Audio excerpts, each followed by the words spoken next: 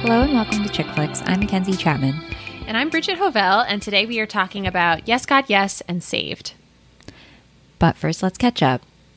What I am into is the first thing is Girls of Paper and Fire by Natasha and Young. It's a YA fantasy novel about a girl who is kidnapped by the king's minions, basically, and taken to his palace, and is part of a group of paper girls, and they are different castes in the world, and the paper caste are the humans, but the moon caste is like hybrid are just like animal demons, basically. It's like Ooh. furries probably would love this book. So it's like this group of paper cast girls that are concubines for the king, and they're like all taken. Some like it's considered to be like an honor, but some of them are just like straight up kidnapped. And she ends up. I was like, okay. When I first read the description, I was like, okay, I guess somehow I'm gonna have to like ship this king and this girl, but that is not the case. Thank she God. falls in love with another paper girl. Oh, okay. I love it. that. Yeah. But it's like a fantasy action YA book, and it was nice that it was gay. I was like a nice surprise. I mean, it's pretty early on where you're like, oh, she's gay, And not her kidnapper, thank God. Yes, it was great that it wasn't her kidnapper. No Stockholm syndrome. It did, but it does do a good job of her being like, am I supposed to like the king? Like in the beginning, she's just like confused and was like, she's mad at herself for feeling confused too. But she's also like, I saw the other girl and she looked so beautiful and I felt warm and I couldn't like place why. It's like 'cause you're Handmaiden gay. vibes.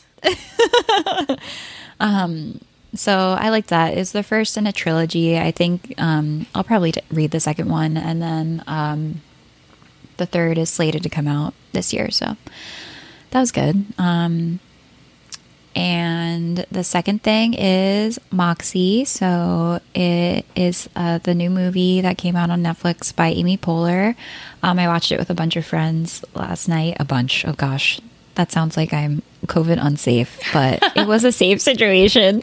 And I was like super skeptical of it going in because I just think that like another quote unquote feminist movie by white people starring a white lead, I was like, okay, I don't know about this. And then I watched it, and I think it did actually deliver on some of those like things that I was worried about. But overall, it like exceeded my expectations, I would say.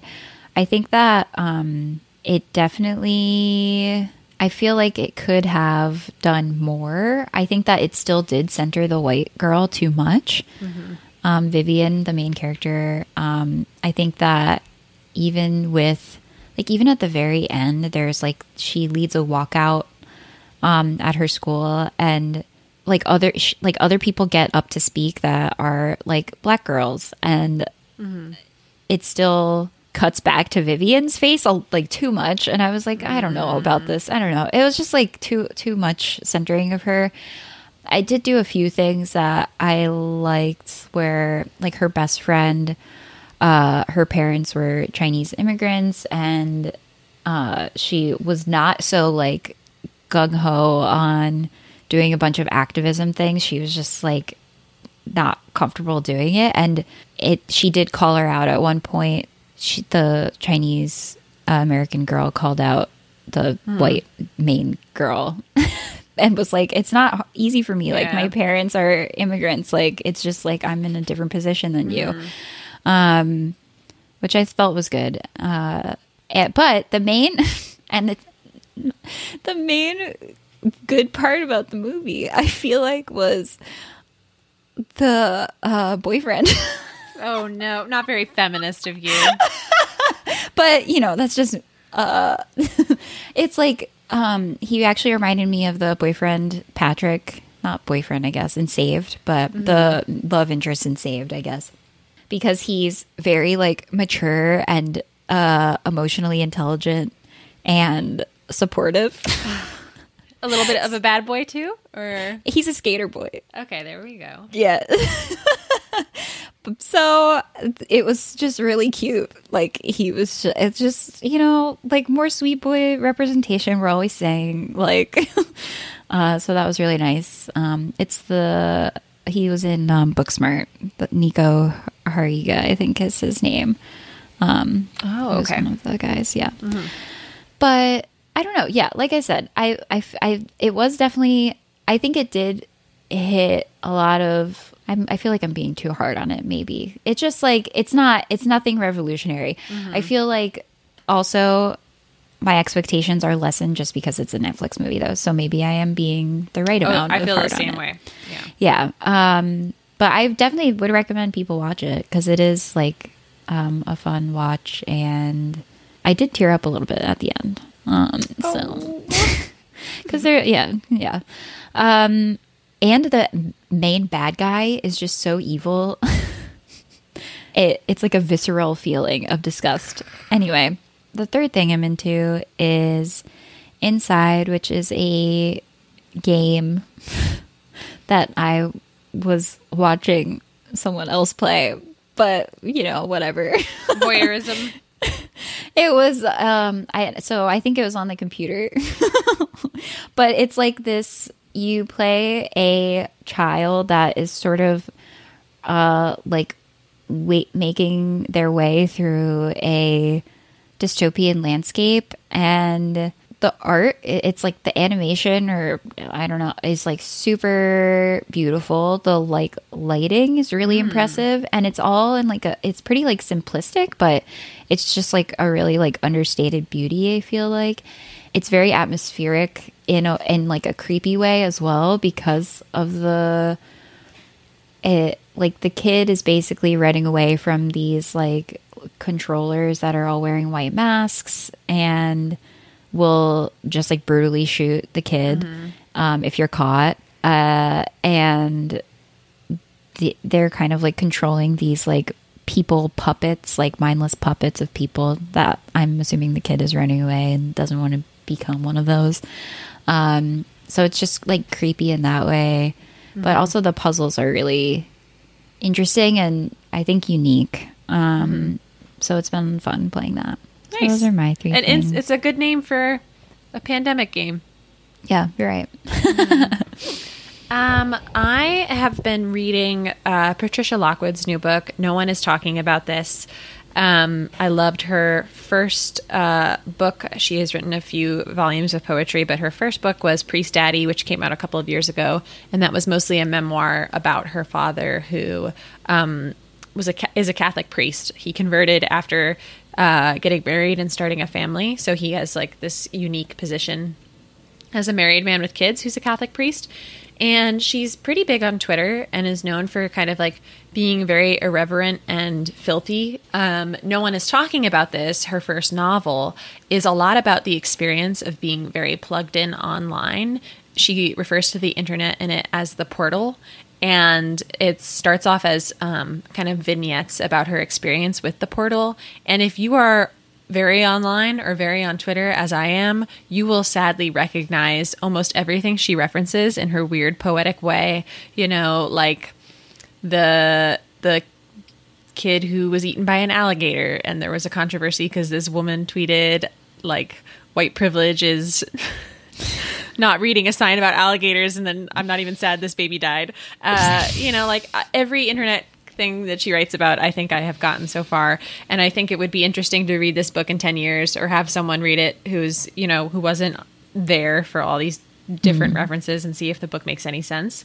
But then halfway through the book, the character, her sister, gives birth to a baby with a severe congenital deformity. And it's kind of about how her life shifts away from the internet into like actual meaningful life experiences. And this actually did happen to Patricia Lockwood's family.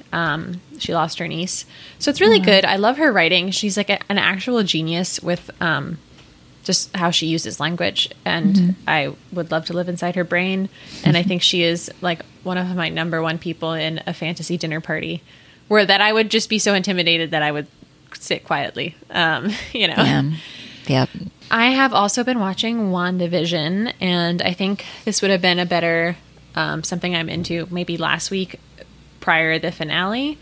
This isn't going to give any spoilers away, but I was disappointed that it went from kind of being one of Marvel's most interesting,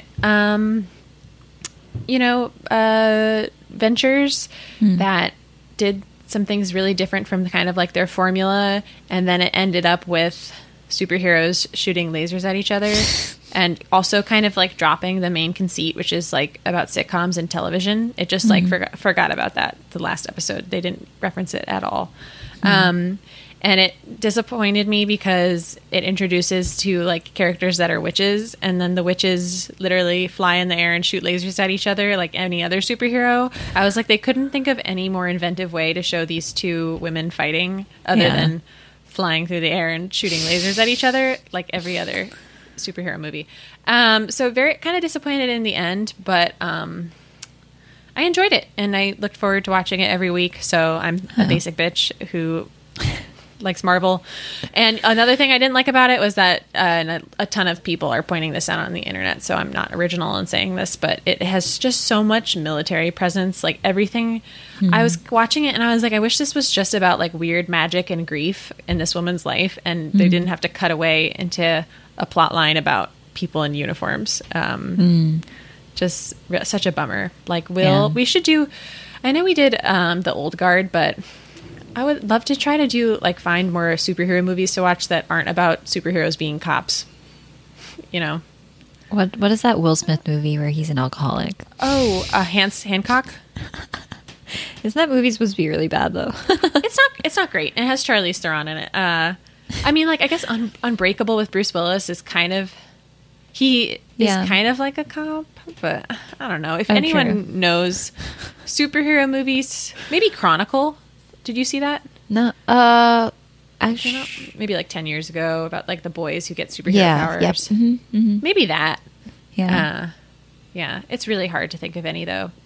I feel like most of them, I feel like there's a difference between a superhero movie and someone having powers. I feel like superhero movies, it's like, they are a lot of like cops.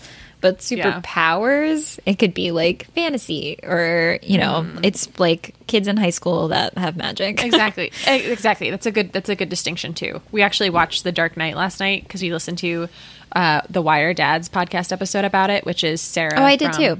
Oh my gosh, it was really good, and like it made us both want to watch The Dark Knight, even though I agreed with like all of their criticisms. It is like a very fun movie. Yeah, and I believe when it came out in 2008, I saw it 5 times in theaters. Oh my gosh, that's wild. Yeah, it was like the most I've ever seen a movie in theaters, and I can remember just falling asleep towards the end at Gary Oldman's speech because I had seen it so many times. I've recently watched The Dark Knight, probably at the beginning of quarantine, so actually maybe a year ago. But I totally forgot the third act happened. I thought that the movie ended when the Joker walked away from the hospital. Nope. I was like, oh, that's it. That's the movie. It's just chock full of stuff. I totally forgot about the ships. Yeah. I will say, I think the X-Men are the least cop-like of all superheroes because like, the theme in the X-Men is like kind of like queer about like found families, people just trying to like exist and live their own lives. The least cop-like. Yeah, that's a good point. The third thing, now that I'm done ranting about superheroes, that I'm into is the new Japanese Breakfast single, Be Sweet. I just love her. She is just one of my favorite artists working. Her album from 2017, Soft Sounds from Another Planet, I have literally listened to every week since it came out, I guess now 4 years ago. I love it. I think she just does so many interesting things with like rhythm, and I love her voice. I love her aesthetic. Like I just, in her music videos. So I was really excited that she has new music coming out, and Be Sweet is a real summery bop. And she described it as, I'm such a sensitive little bitch. My track is literally just please be nice to me, which is true. So I've been listening to that a lot, and I can't wait for the whole album to come out in, I think, May or June. I can't remember. But yeah, Mackenzie, we are going to jump into some religious themes. Very serious. And our first movie is Yes, God, Yes from 2020, 2019. Well, it's one of those things I kept finding different. I think it was released, Yeah. But people were considering it a 2020 movie, I feel like. At least in in 2020 roundups. They were You're like, right. Yes, God, Yes is 2020. It's so what a weird confusing. year. Yeah. Like, without Jesus. theatrical releases. It's Right, like, yeah. Who knows? Yeah. Anyway, Alice is a normal 16-year-old girl. She attends a Catholic school, goes to parties with her friends, and church with her father. But bold feelings are taking a hold of her. Feelings provoked by the car scene in Titanic and strangers in AOL chat rooms. Alice knows that Father Murphy wouldn't approve of such things, so she doesn't share them with him during confession. At a 4-day religious retreat, Alice realizes that she's not alone in her newfound sexuality. How can it be a sin if everyone is transgressing in their own way? This movie was written and directed by Karen Maine, who also wrote Obvious Child, which I loved. One of my favorite rom-coms recently. Yeah, I really liked Obvious Child. I liked Obvious Child more. I feel like I just liked this movie. Yeah. Yes, God, yes. I didn't love it.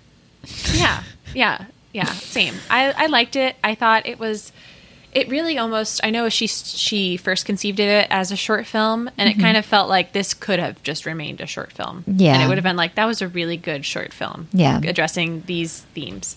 Yeah, I think so too. I think a lot of reviews kept calling it gentle, and I was like, it was gentle. It was like very just sort Sleepy, of almost. Yeah. Yeah. Yeah. Natalia Dwyer plays the main character Alice, and she is, I think, most famous for her role as Nancy in Stranger Things. When are we getting another season of Stranger Things? Oh yeah, true. Very strange. But I don't like her performance in Stranger Things at all. Was not impressed by it, and thought that she kind of came from the same school of acting as Emma Watson as Hermione, which is like delivering every line as like kind of angry and like eye rolling and like why are you doing that? But I think the difference here is that she was given better writing and probably directed by a woman, because I thought she was much better in this than she is in Stranger Things. Yeah, I think she was better in this than in Stranger Things too. I mean, I don't hate her in Stranger Things. I think she's fine, but I just also haven't thought about it very much. But she was very like endearing in this movie, and I think that she was also very sure of herself, I guess. Well, maybe not sure of herself, but she never expressed any like self-hatred, which I really liked. She was definitely confused and like curious, but she was also kind to herself, which I thought was nice to see. And kind to the people around her too, even when at times I didn't want her to be. Like, she has a kind of a frenemy in the movie who is clearly her closest friend, who kind of is interested in moving up in the popularity ranking. And they have a tiff halfway through the movie, and then the friend kind of apologizes to her. And I was so vindictive. I was like, don't take her back. She was so rude to you. But I think what this movie does well too is show like the weirdness of teenage girl heterosexual sexuality, like burgeoning, in a way that I think only like a grown up version of a teenage girl could kind of nail. Like, the reference to Titanic is very specific. Oh yeah. And I think almost universal. Yeah. For a certain type of person. Yeah.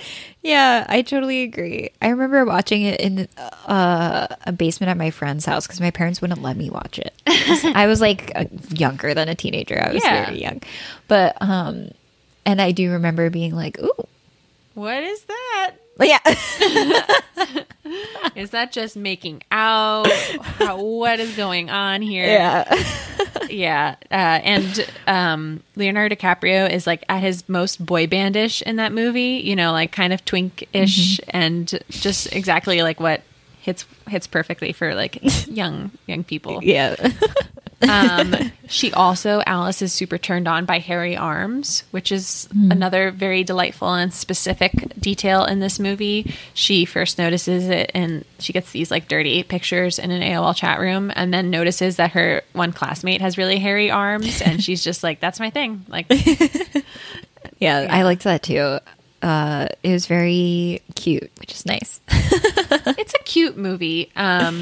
It's a cute movie that I think brushes against some much bigger and thornier ideas about organized religion, and specifically Catholicism. She is Catholic, and I think that's an interesting distinction to make between this movie and Saved as well.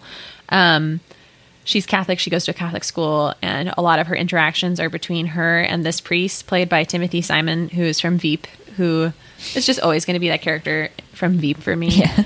But a lot of what icked me out about this movie is how much religious structures give adults the power to be inappropriate with kids. And I just don't mean like in the obvious way, which is like sexual abuse, but like there's just no reason for person to be alone in a room with an adult having to tell the adult about things being they did that aren't bad, you know? Exactly. Like, or trying to come up with reasons to say that they were bad, you know? Like, that's just inappropriate, period. Yeah.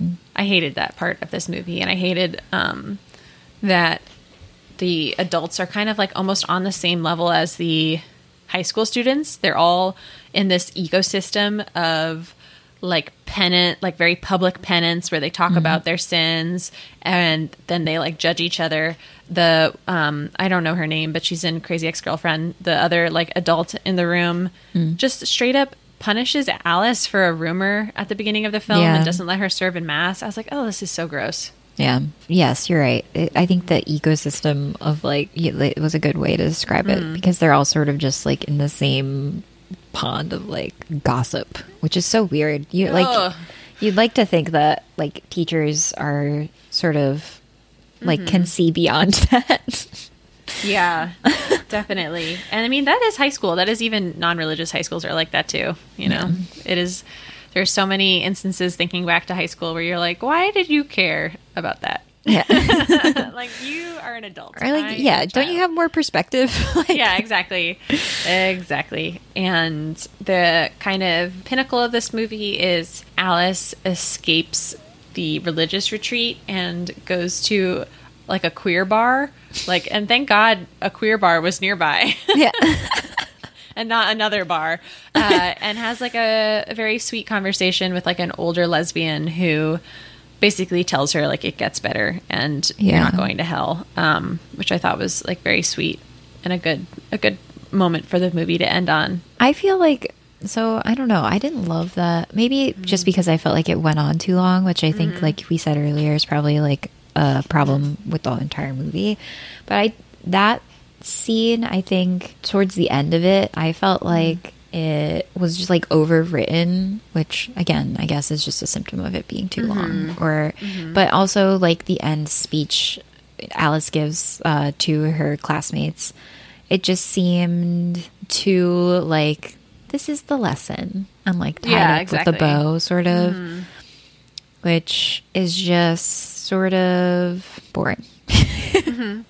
I wish this movie had almost been hornier. You know, a surprising thing about it is that it has an R rating, which is just mind blowing, because they like briefly show porn in it, but it's not explicit. Right. It cuts away very purposefully before you see anything explicit. I wish the title and then like kind of the beginning of the movie, you like want it to go farther. You know, I did at least, you know. Yeah, I think so.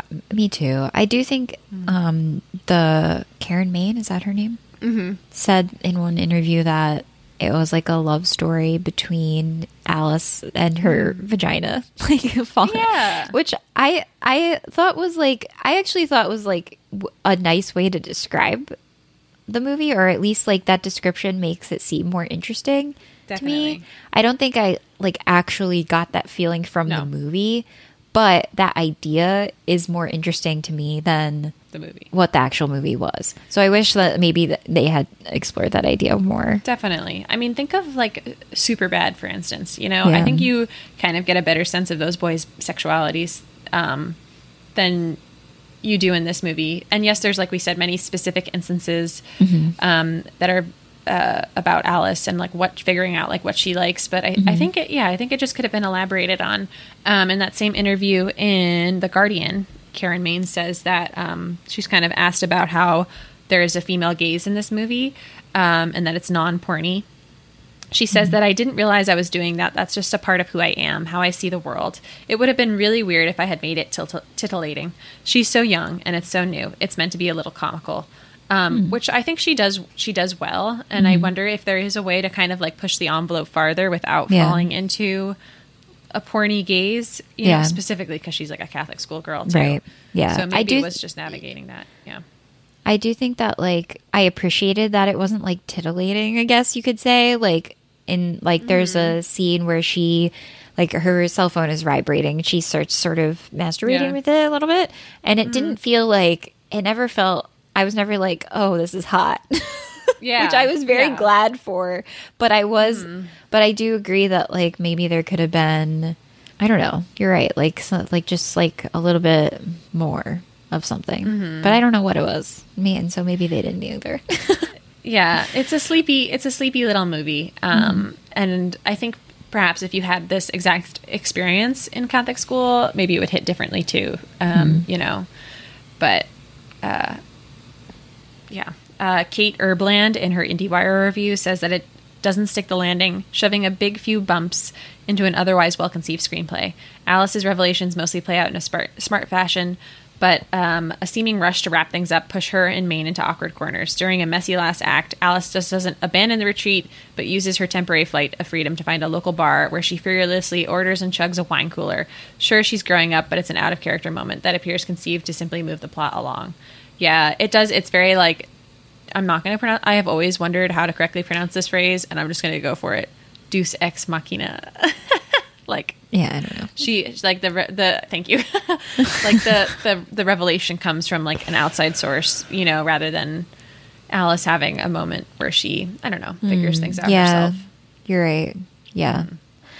I do like, and I think that maybe the biggest, I feel like the writing is where this movie needs like another pass or something, or I don't know, because I do think that a lot of the camera work, I guess, like you see a lot of stuff from her perspective, which I think is important. And I think that it does make it feel like it's not like titillating or whatever.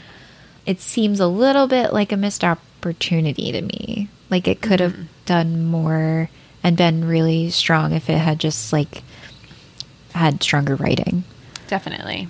And I think also something about Obvious Child, too, is that Jenny Slate is so dynamic. And that movie is, like, a little bit sleepy as well. But she is so, like, vulgar and just, like, bold that I think it pushes it in a direction that this could have gone in for more. Yeah, definitely.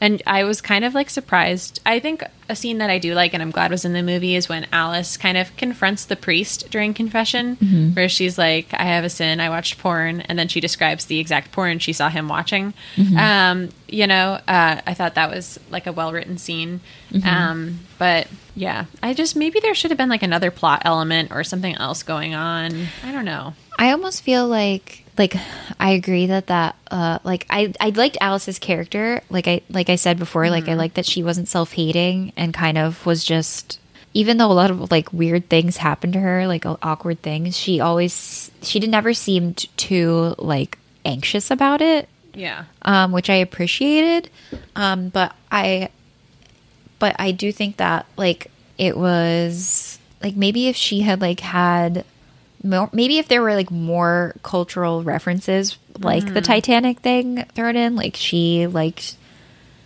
to like read horny books or something, like secretly or something like that, it would have like added another like interesting element. Yeah. Maybe I'm just projecting. Yeah, no, definitely. It's a really quiet film. I'm glad that films like this are getting made, and that they get to be specific about, like teenage girl sexuality. Yeah, for sure. Me too. So the 1-star reviews for both of these films we're going to talk about are truly cream of the crop. Internet commenters, just coming out of the woodwork to defend the Catholic Church and Christianity. I can start with this first one. The title is "A Shame I Can't Find Eye Bleach. Where to Begin? Overwhelmed with unoppressive attempts at filmmaking. A travesty, what it has become. Yes, go yes. Please, do hurry this title into oblivion." But wow, they're so clever. Yeah, they are. The second one is, try looking up the blatant hypocrisy of the left instead, since Hollywood will never show you that. Like, truly, this movie is not anti-Catholic, like, at all. Like, it is. If it is, it's so subtle. It's like, it doesn't have anything big or really bad to say about Catholicism. It's really just like, don't judge each horny. other. Yeah, like, come on. That's it. That's the extent of the criticism. And the last one is, this film start with the introduction of the term, quote, salad tossing, and a female student, quote, Alice, talking with her teacher, scene. As turned out, this film is about Alice obsessed with masturbation after chatting with an online unknown person. Entire film full of boring conversation. There is a lot of boring conversation. I'll say it. Yeah. I mean, this is a correct summary about the film. Yeah, you're right, actually. Well, if we were looking for a less sleepy movie, we have it in our next one, which is Saved from 2004. Well, what would you rate it? Oh, yeah, let's... Record scratch. I would rate it, I feel like a 5.5 with love. Like, I liked it. Yeah. I'm going to go the exact same. Yeah, same. I liked it too. Just wish there was like a little bit more to it. But like you said, like, I'm glad the movies about female masturbation are getting made. And yeah. TBH, I'm also happy this wasn't like rah girl power at all. Yeah. I think also this could have gone the way of being like book smartish or, a little more on the nose. Yeah, it was nice that it was just about like one girl masturbating. It's like, a small scale story. Yeah. Mm-hmm. So our next film is Saved from 2004. Mary is a Christian jewel. She attends the American Eagle Christian High School, where she is best friends with the most holier-than-thou girl in town, Hilary Faye, and girlfriend to a star ice skater, Dean. When Dean confesses that he is gay to Mary, she believes that Jesus would want her to heal her boyfriend's homosexuality through heterosexual sex. It doesn't work. Dean is sent to a Christian treatment center, and Mary must conceal her baby bump at school. She soon finds herself unable to tolerate Hilary Faye's hypocrisy and gravitates closer to the school's other outcasts, the Jewish rebel Cassandra and Hilary's brother Roland. One of the best teen comedies of all time. I love this movie so much. It was my youth group leader's favorite movie. Get out. She bought me the DVD, and I watched it like so much. Yeah, I was like obsessed with it. That's so cool. That's so cool. Did any of this, like being in youth group, any of it like ring true to you or connect with you? I mean, even with like Yes God Yes, like I did go to a Christian summer camp for a week every summer for like 10 years. But it was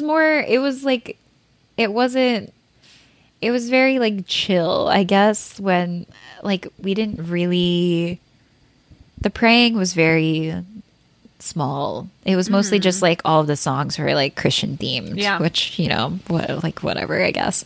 But I definitely feel like it just is like a familiar sort of like atmosphere or like feeling of just being in like church, which even though at American Eagle Christian High it's a high school, it's not church, but it feels the same, like pretty Definitely. much. It's interesting that these two movies are about Catholic characters and then like a Christian high school, because I was surprised growing up, like from a family that's like Catholic / Episcopalian, encountering like an evangelical Christian and them being like, you're not Christian, you know, like that's a real kind of belief, that Catholics are another type of religion and not the same religion, which is like very kind of like funny to me. Yeah. You know, Well, I remember when I grew up Presbyterian, and I always would be like, those Catholics, just because, like, as a Presbyterian, we were always more like, at least in my specific church, which my dad was the pastor of. So, like, we were like, gay people are fine. Women can be pastors. And I was like, those Catholics are crazy for not thinking that. Right, exactly. Which, still think that. Definitely, yeah. It is just funny that there's like this imaginary difference between. Yeah. I mean, there are important differences, but it is like, okay, they all believe in Jesus Christ. They just made it up. Like, it's all made up. Yeah, exactly. So this movie was written and directed by Brian Dannelly, who is a gay man, which I thought was kind of like an interesting context for the film as well. And also produced by Michael Stipe of REM. That's funny. Yeah, I saw his name and I was like, oh. It has a great cast. Jenna Malone is the lead as Mary. She's from one of our favorite films of all time, Pride and Prejudice. This was probably a big year for her because I feel like Pride and Prejudice is 2005, right? Yeah. Okay, so she did 2 great movies back to back, and then was in the Hunger Games like 10 years later. So, Yep. That's her career. She was also in like Sucker Punch. Oh, was she Do you really? remember that movie? I didn't see it, but good for her. I don't remember it at all, but I think she was in it. Yeah. It's funny because in Pride and Prejudice, I'm like, her accent, she's the only American, so I'm like, her accent is off. And then in this, I'm like, she sounds not American at times. Like She just has a strange voice because She does. it's very It's- like over. sing-songy almost. Yeah, Like you're exactly it's right. very like I- yeah, like lilting.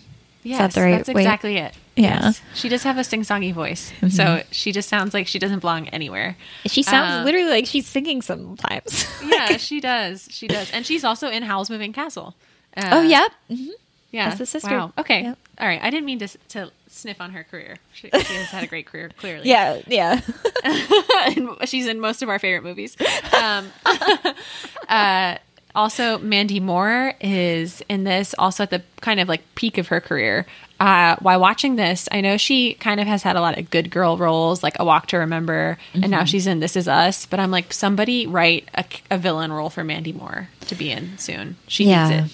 Yeah. She's so it's good. so good. Like, you were right when you said that it's similar to Princess Diaries, that like same mean girl vibe. Yeah. They even have like similar hair, I feel like. They do. And what she gets about Mean Girls from this time period and all time periods too is that a lot of times their meanness is funneled through a veneer of niceness. Yes. That you are like cannot separate from, and it makes you scared. Yep. Yes. Yeah.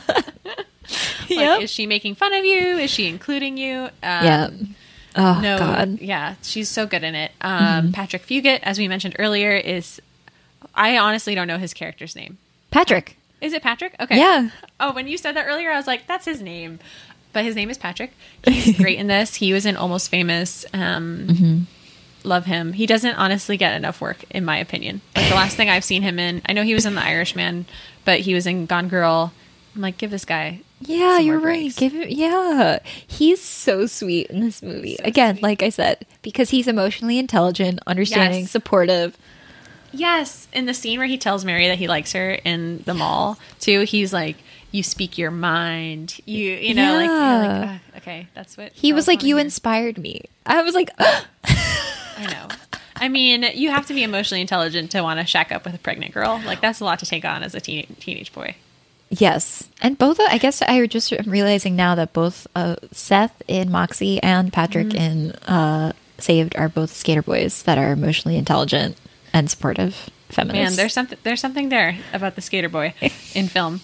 and it has to intersect with being sweet. Yeah, It could go does, wrong, does. for sure. Oh, yeah. Also in this movie is Macaulay Culkin playing a disabled character, Roland. I think Macaulay Culkin's kind of cute in this movie. Yeah, I agree.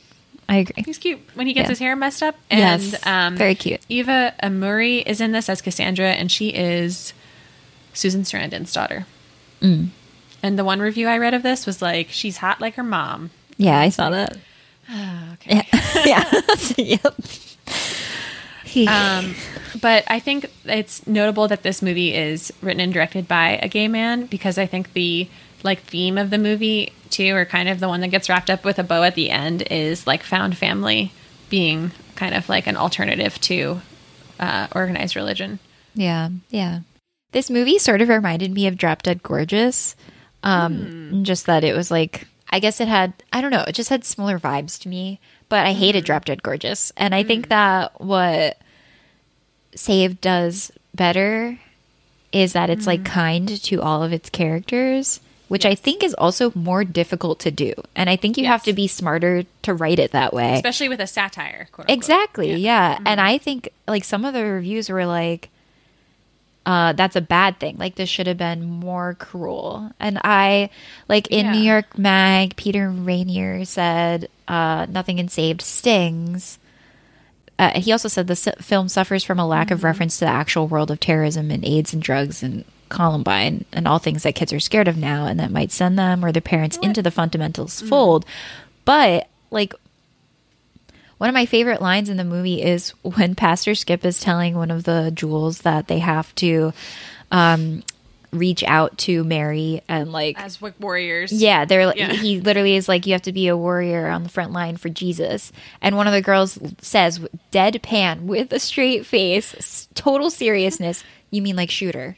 And I feel like that speaks perfectly to like what, like how fundamentalism and just like the way that Christianity and like organized religions can be taken to this like radical, definitely like dangerous place.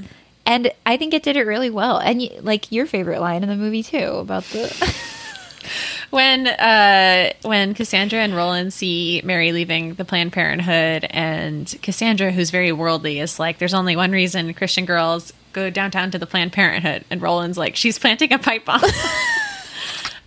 It's so funny, and I agree with you. I think it's funny to read the reviews from the time, because they are either like, this needs to be more of a satire, or this needs to be less of a satire.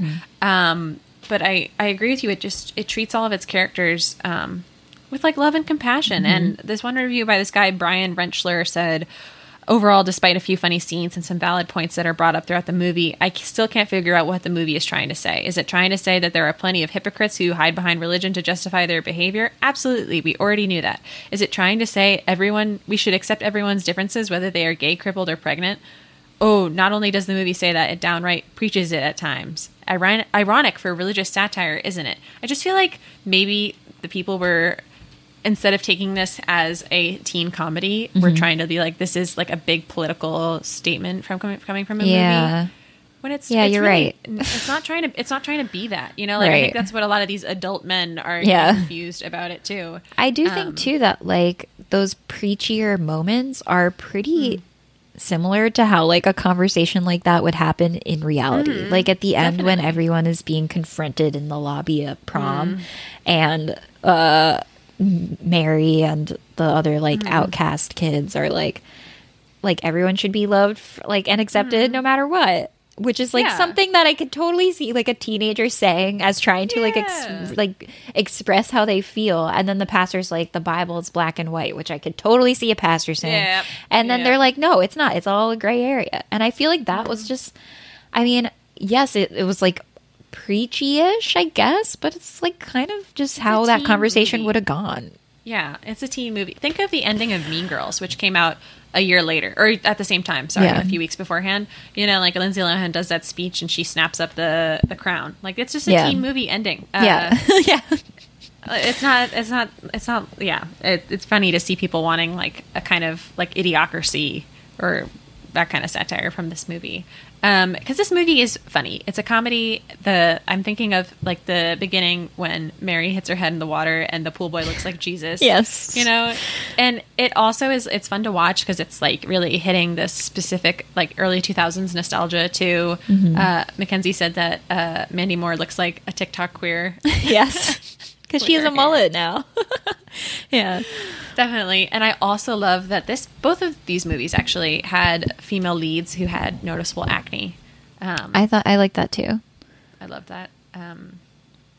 But are still very beautiful, I would say. Yeah, still very beautiful. Yeah. Conventionally beautiful, just with skin that you don't see in movies often.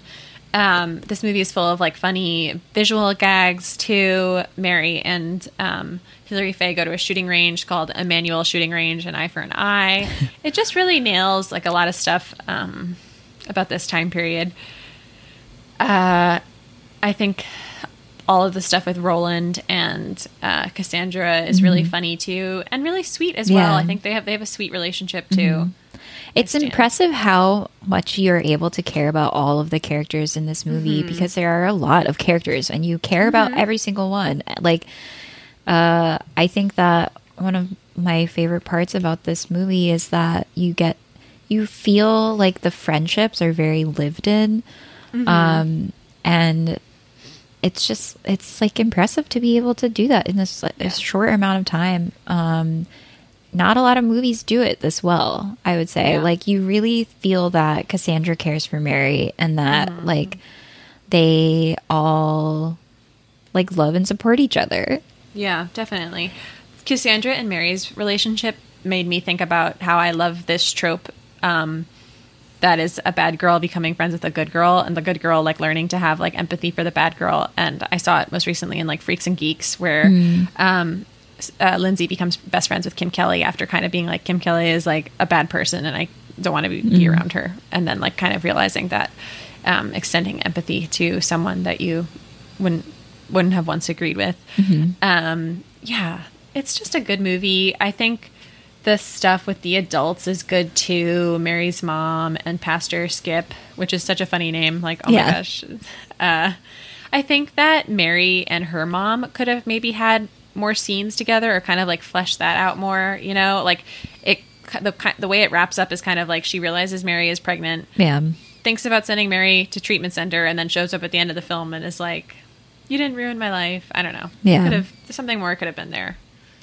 I feel the same, but that's only if I'm being like nitpicky. Trying to find. think because they do have almost like it's almost like a Gilmore Girl-esque like relationship, I think, because she's a single mom. It just seems like the mom sort of falls into treating Mary as like a friend and not a daughter sometimes. She even says like, do I have to worry about you? Like, should I be worrying about my daughter and what she's doing? And she's like, no, I don't have to. Like, you're mature enough. But yeah. It's funny also to kind of think of this movie as maybe an inspiration or partially an inspiration for Lady Bird. You know, I think that they kind of have like a lot of similar things in common. And again, also like an empathy for a lot of supporting characters. I can't remember this girl's name, but Heather Matarazzo, she's in Princess Diaries as well. And her character Tia is like pops up in a few different scenes, and you know that her father's an alcoholic. And like Mandy Moore makes fun of her at one point for it. And like you just have like this brief moment of understanding this person. You're right. Why they act the way they do. Why she shacks up with Hilary Faye. It's like, I love that. You're right. I love that moment.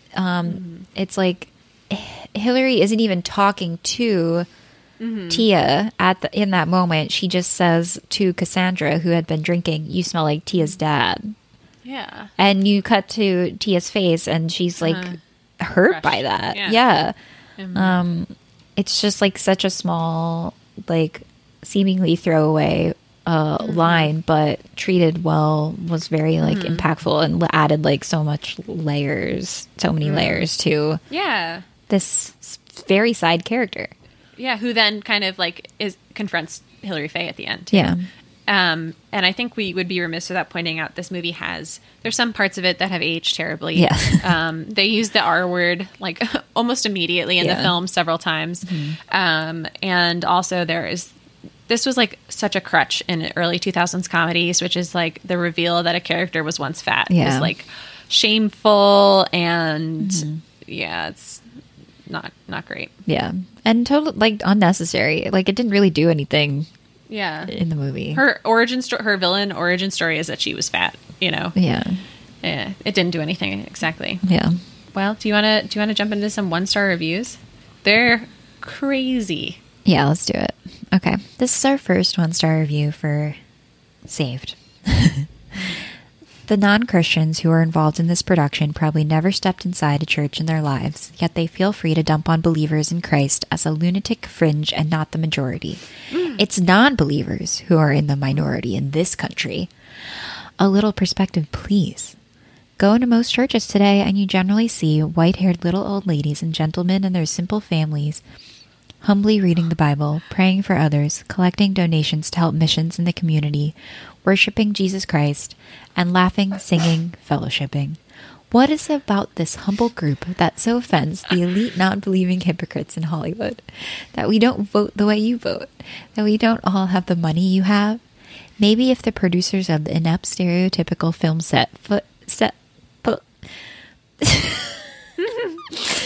the inept stereotypical film set foot in a church someday, they might discover how wrong they were. Maybe they'd even find God themselves. What a concept. I will note, Brian Donnelly, went to a Christian high school, so it's a movie, it's by us for us, you know? Yeah, exactly. It's not an outsider making this movie. The second one is, this message is, it's okay to be Christian as long as you don't really believe in it. If you do, you're nuts and should be hated with a passion. Nothing but a Hitler-esque hate bombing from start to finish, ... With the technology and techniques available to today's propagandists, it's frightening to think what will happen in the future. Yeah. It's funny because, you were saying that Yes, God, Yes is not, offensive to, it doesn't say anything bad about Catholicism. I feel like this movie is even more gracious towards Christians. Yes. Because at the end, they're like, oh, we, Dean, the gay character, is like, I know Jesus loves me even if I'm gay. That's and so generous. Yeah. It's okay, good. I don't know. I definitely, you come away from this movie feeling like Christianity is about loving people. Yeah. If anything, it's you know, this movie is asking for the love to be widened to other people, you know? Yeah. It's so not offensive. Yeah. The third 1-star review is, the believing characters, especially Mandy Moore's, are uniformly closed-minded, ignorant of reality, and bigoted. Macaulay Culkin, left-wing propagandist, is noble and intelligent, and he's put in a wheelchair to maximize audience sympathy. Quite frankly, this movie is so heavy-handed and partisan in its depiction of believing Christians that it undermines what artistic credibility it could muster. Why do they single out Macaulay Culkin as a left-wing propagandist? Is it the pipe bomb line? I think because they wanted to mention the wheelchair thing too, and be like, they only put him in a wheelchair so we would pity him more. Which is, what on earth? Yes. I just don't understand where they're coming from. I don't know. I don't understand. This movie triggered a lot of people, clearly. I love this movie so much. I'm gonna rate it an 8.5. I really like this movie. Yeah, I'm gonna give it a 9. I love it too. I think it was also a formative teen comedy for me too. Watching and really appreciating it. It has a lot of nostalgia factor as well. It's funny that it also feels like a sleeper hit. You know, it does feel like that. I remember when I first talked about it with you, I was like, "Wow, you know about this movie?" Yeah, it doesn't. It hasn't. It's not cult status, which I feel like it deserves to be because it's so funny. Definitely. When I was putting together notes for this episode, I was like, there's got to be an oral history of Saved out there. And I couldn't find anything. And I'm like, well, someone needs to do an oral history of Saved where they talk to Mandy Moore and they talk to Jenna Maloney. Yeah. And they talk to Patrick Fugit about making the movie because I want to hear more about it. Me too. Yeah. It's weird. That's not like, I don't know. Chick Flicks is researched and written by Bridget Hovell and edited by Mackenzie Chapman. Many thanks to Tim Grieve Carlson for our music. Our next episode will air on March 22nd, and we'll be discussing La Llorona and the Curse of La Llorona. You can follow Chick Flicks on Instagram and Twitter at ChickFlicksPod and email us at chickflickspodcast@gmail.com. Thank you for listening. Oh, and leave us a review wherever you get your podcasts / Apple Podcasts. Subscribe.